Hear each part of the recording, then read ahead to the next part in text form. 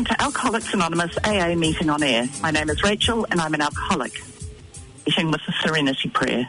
God, grant the serenity to accept the things I cannot change, courage to change the things I can, and wisdom to know the difference. Preamble of Alcoholics Anonymous. Anonymous is a fellowship of men and women who share their experience with each other that they may solve their common problem to recover from alcoholism. Requirement for AA membership is a desire to stop drinking. All fees for AA membership, we are self-supporting through our own contributions. Allied with any sect, denomination, politics, organisation or institution, does not wish to engage in any controversy, neither endorses nor opposes any causes. The purpose is to stay sober, alcoholics to achieve sobriety. Meeting this morning, we have members of our fellowship in, and they'll be sharing their experience, strengths, their journey in recovery from alcoholism. Off we have Jennifer. Like to share. Thank you so much, Rachel, for inviting me in today. My name is Jennifer and I'm an alcoholic. My sobriety date is the 5th of January 2019, and doing the maths, I'll be turning 3 years in just a couple of weeks' time. I'm a grateful alcoholic because when I first came into these rooms 3.5 years ago, I learnt a few things about myself. The very first thing I was told for the very first time was that I was alcoholic. The second was that my dad was actually an alcoholic. And the third was that I grew up in an alcoholic home. So I'll take you back to the early days. So when I was a kid growing up, I never quite fitted. I was always the kid, the square peg in the round hole. We travelled around a lot, and that was what I thought it was until I got a little bit older and went off to high school. Life just was hard on lots of different levels. I didn't actually touch a drink until I was 17 years old. It was actually taboo in my household, to be honest. It was my first weekend of university, and my dad dropped me down, and literally within the first hour of arrival at university, I had a jug of beer in my hand and a glass, and I thought the only natural thing to do was to drink it, and to drink it as fast as possible. And that started 3 years of drinking. That honestly, it's a miracle that I did actually complete university. Friday and Saturday nights became Sunday, Thursday, and then all the other days in between. I'd often miss classes. And to be honest, it really is a blur, but I did get through. My formative days, I was actually a teacher in Australia. So I had a fairly responsible job. So, drinking took a back burner to become a responsible member of society. But the weekends is when I drank, and I drank and binge drank in those occasions.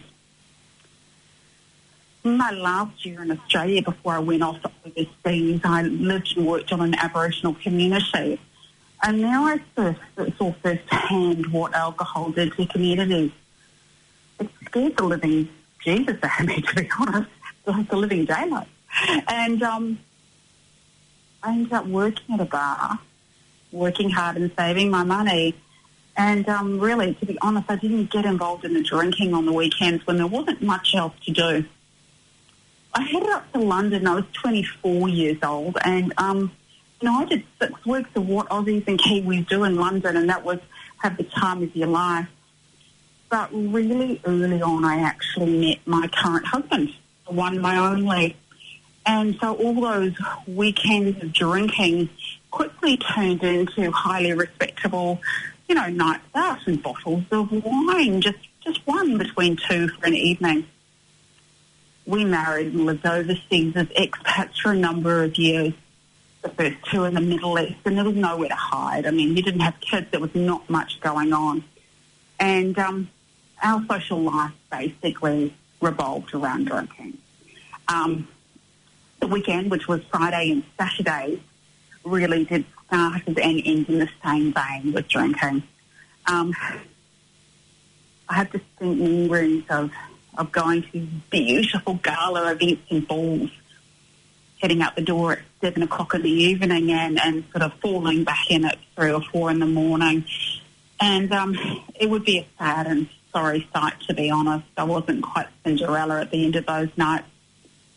The same with Singapore. Again, there wasn't much happening. We worked and we played hard, and to be honest, it was more of the same. I was just that girl who couldn't stop at one drink. Always was organising the second bottle of wine or the third bottle of wine, and masterminding occasions when alcohol was the primary focus. When we moved back to New Zealand in 2001, I retrained in event and fundraising. And ironically, part of my job was to look after everyone else who was 1,000 people in the room, making sure they all got home safely. So later on, I had children, just one child we had. And to be honest, I was pretty bored at home. Sort of when my daughter was 3, I distinctly remember getting pretty bored with those night after night of being at home. Not much of a social life per se other than parenting. And that's when I started going for the fridge again. And again, I was that girl who could never leave a bottle empty, you know. I would always drain it, to be honest. A lot started to happen for us. I lost my dad, my mum.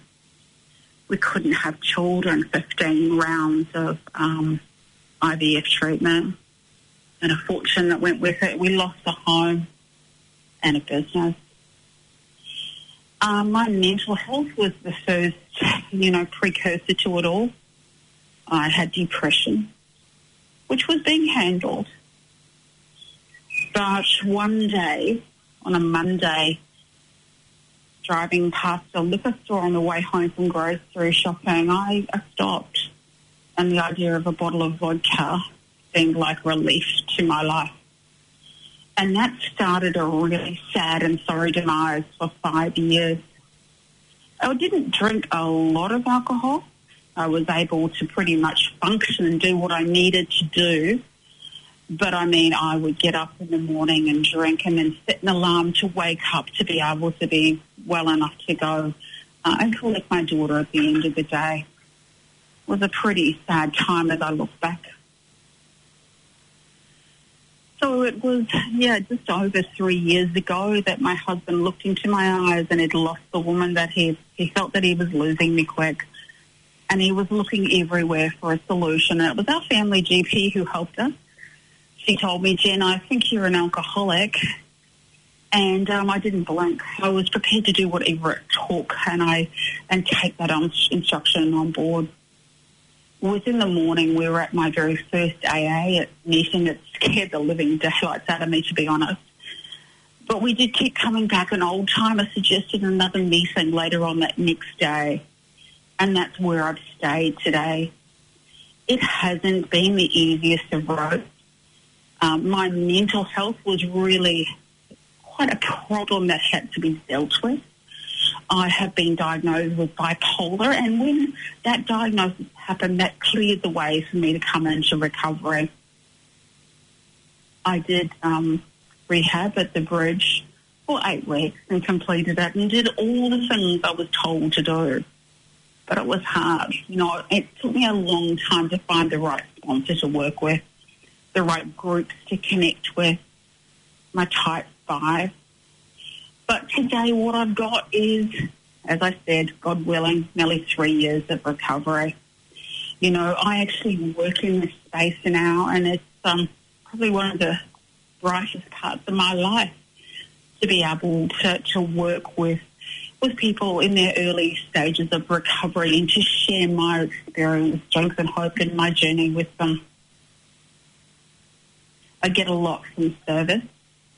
A year and a half ago, I found the International Women's Meeting, and that's been an incredible sense of joy. I host on there a couple of nights a week and co-host, and that's working with women across the world as we share the message. And unbelievably, it takes over 120 people a day to keep that going, and I'm part of that.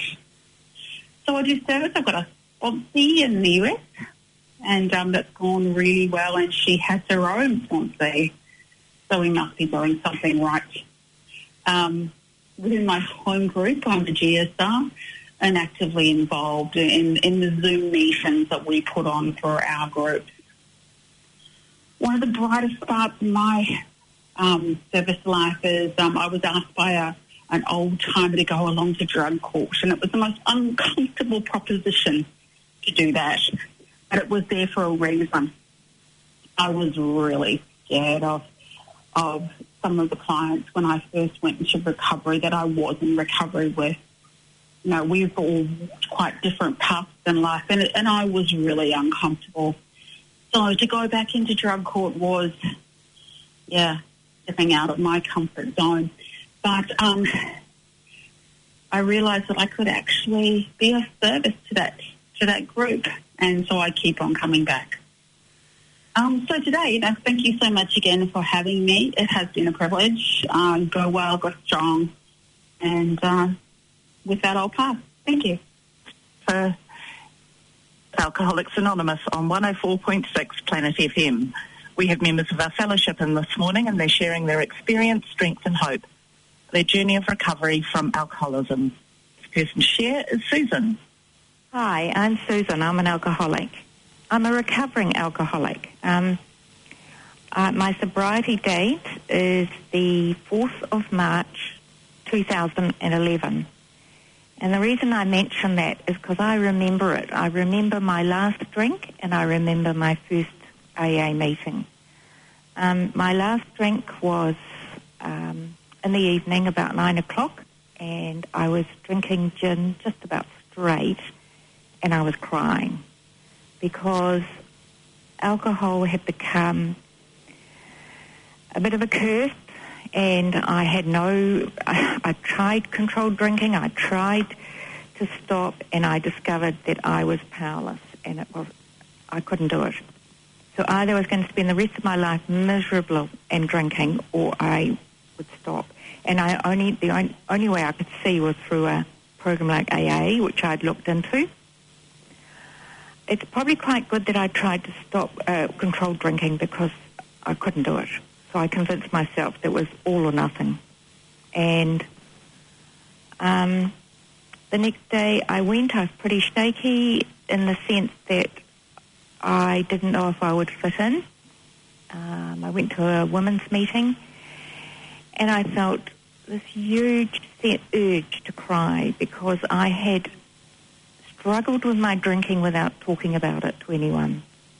And so it was quite a heavy burden to carry. And if you're alone and you're drinking and you don't think you can stop, well, I can tell you that I have stopped. I've found a way of living without it. But at the time, going to AA seemed like my last chance. So I gave it my all. I took it pretty seriously. But going back in time first, I had probably my first drink of alcohol when I was 14, and I didn't really like the taste. But I had this in my mind that it was really exciting because I saw my parents having parties, and I saw people happy that they were drinking, and I thought the drink increased their happiness. So I sort of snuck this alcohol with my friends, and I didn't like the taste, but it was a go. And then when I was 16, I had by accident, had some rum and pineapple, and oh God, I just about fell over there because I didn't have a sense of just sipping a drink. I tended to drink quite quickly. In my 20s, alcohol was not a big thing, but when I look back, the few times I drank, it was quite quick. I was quite a speedy drinker. I liked the excitement. I get excited. I have a drink. I wanted a bit more, and because I wasn't a big person, it kind of had a pretty quick effect, so I was a pretty cheap drunk. When I was 25, I had my first blackout. Now, when I was drinking, I never thought about these things. It's when I stopped that I looked back at how this pattern had developed. So I had my first blackout. I'm so lucky nothing happened to me because it was in Greece. It was on Retsina, and I felt extremely awful the next day, and missed a really important part of the tour I was on because I was feeling very, very sick. And we were crossing into Turkey, and here am I nursing this mammoth hangover. During the next years, I'd drink occasionally, and then it became a pattern when I was living alone of a nightly drink, not just one, to drink and then go to bed early.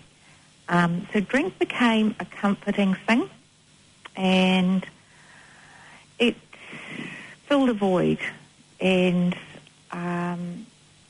I tended to base it on what I'd seen my parents drink. So I would drink spirits or wine, or sherry, And it seemed manageable for quite some years, my habits.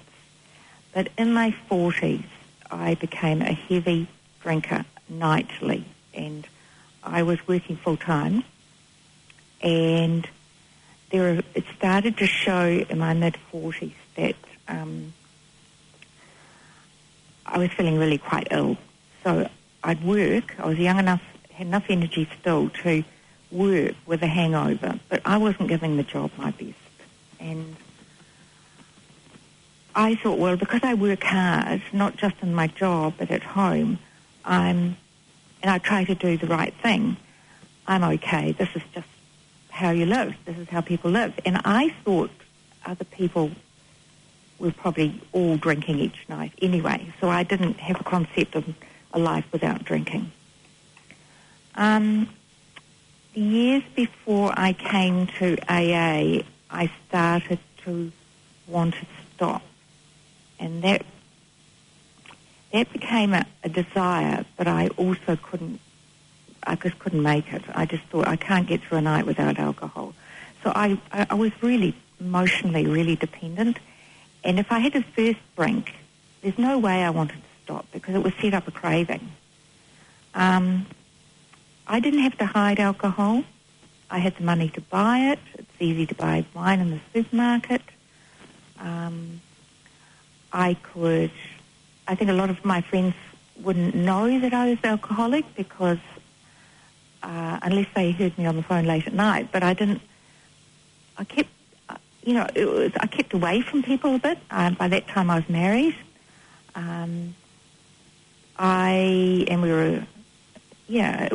It was pretty easy to keep going, but inside, in my heart, I was not feeling good at all. And I did look at a treatment program, but eventually I picked up the phone and got a number and looked at online for a meeting with AA, and that was a huge step because I thought, if this doesn't work, I don't know what will. So that was quite scary. But at my first meeting, because I knew about 12-step programs, I was a bit lucky in that sense. I knew what I needed to do is get contacts. And so I got some phone numbers from the women at the first meeting, and I asked one of her to be my temporary sponsor, because in AA, women help women and men help men, and I needed to be able to open up to someone and say, look, this is how bad it is. And when you talk to someone who's also been through it, it's like someone talking to me, they understand. They understand that hopelessness and the powerlessness of drinking, and that it's not willpower. It's too powerful to change on your own. And so it was a huge challenge to begin with. I had the willingness, but I'd had the willingness before, and it lasted a day or half a day. So this was a different sort of deal. And so I needed to take that advice of one day at a time, get to meetings, listen to people. I came to believe it's possible because I could see other women who had similar stories who had stopped drinking. And that was a huge inspiration to me. I wanted to be like them.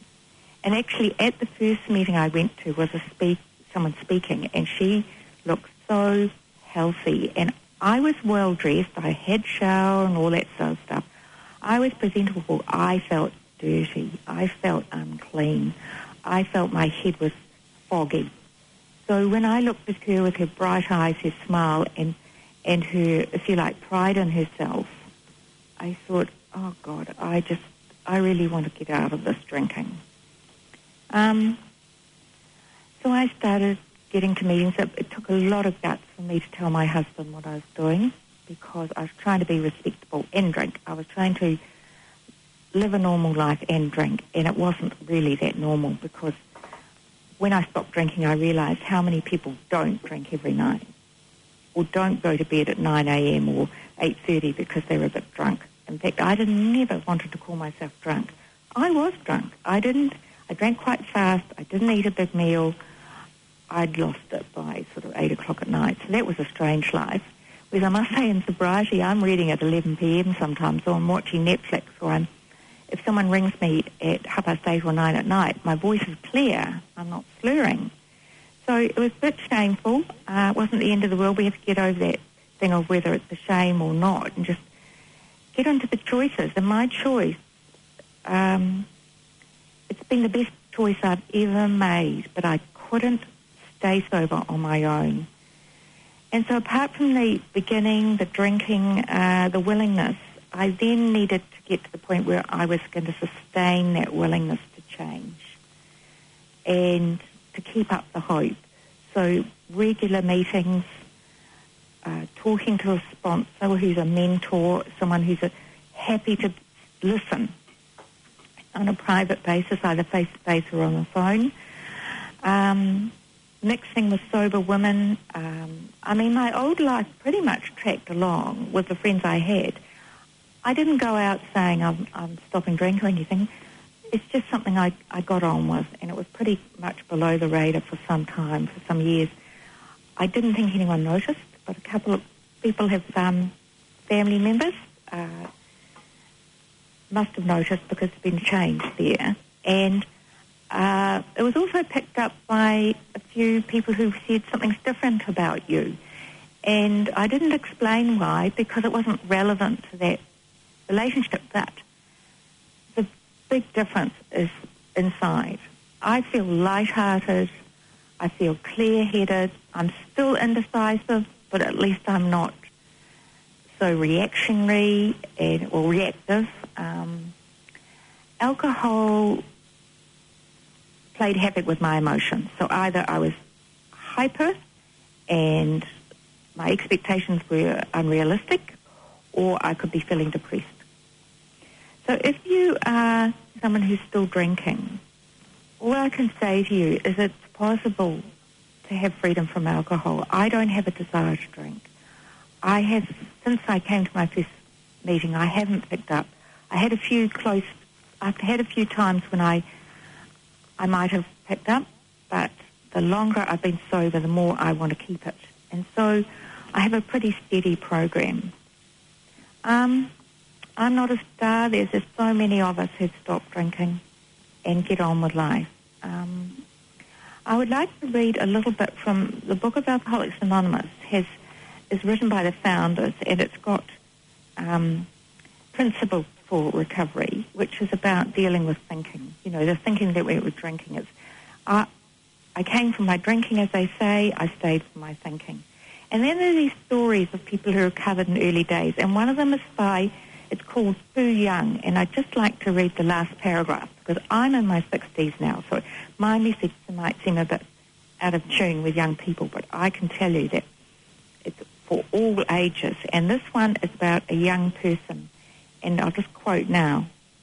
I started to take AA seriously, and AA gave me a new way of life. After a time, my mind began to clear of the fog that had covered it. My memory slowly returned. I felt better mentally and physically. Once I did have a slip, tried drinking again, but the AAs tell me not to worry about yesterday, because nobody can change it, and not to worry about tomorrow, because it hasn't come yet. Live 24 hours at a time, they say, and it works. I'm sober today. Like I said, I am a 24-year-old alcoholic, and I'm happy. Well, I'm happy too. Life's not perfect, but boy, what a difference when you don't drink. And the self-esteem, the self-respect, and it started with one day at a time, don't pick up the first drink. And there's a lot more help from recovering AAs if you want it.